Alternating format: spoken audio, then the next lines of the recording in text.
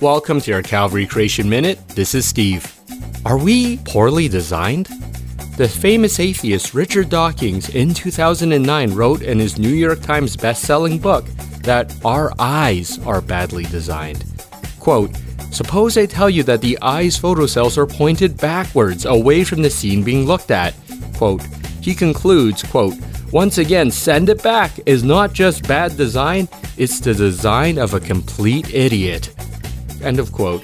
And Dawkins is right. Our eyes' photocells are in fact pointed backwards, not towards the scene being looked at.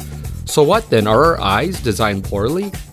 Well, a shallow observation says yes, but deeper analysis shows that our eyes are in fact perfectly designed. Let me explain.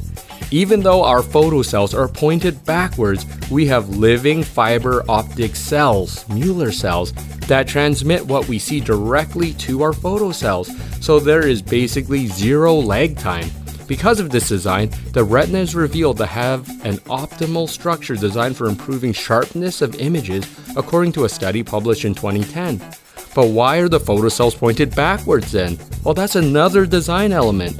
Dr. Joseph Calkins, who is an MD professor at Johns Hopkins, explains that, quote, "The first time someone took a picture of you with a flashbulb at close range, that would be it for your central retina. It would take months to regenerate the foveal cones. Without enough nutrients, you would have to avoid reading or driving for months."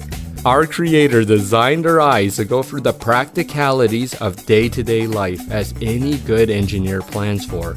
We are designed by an awesome God, and I agreed what is said in Psalms 139, that I will praise you, for I am fearfully and wonderfully made.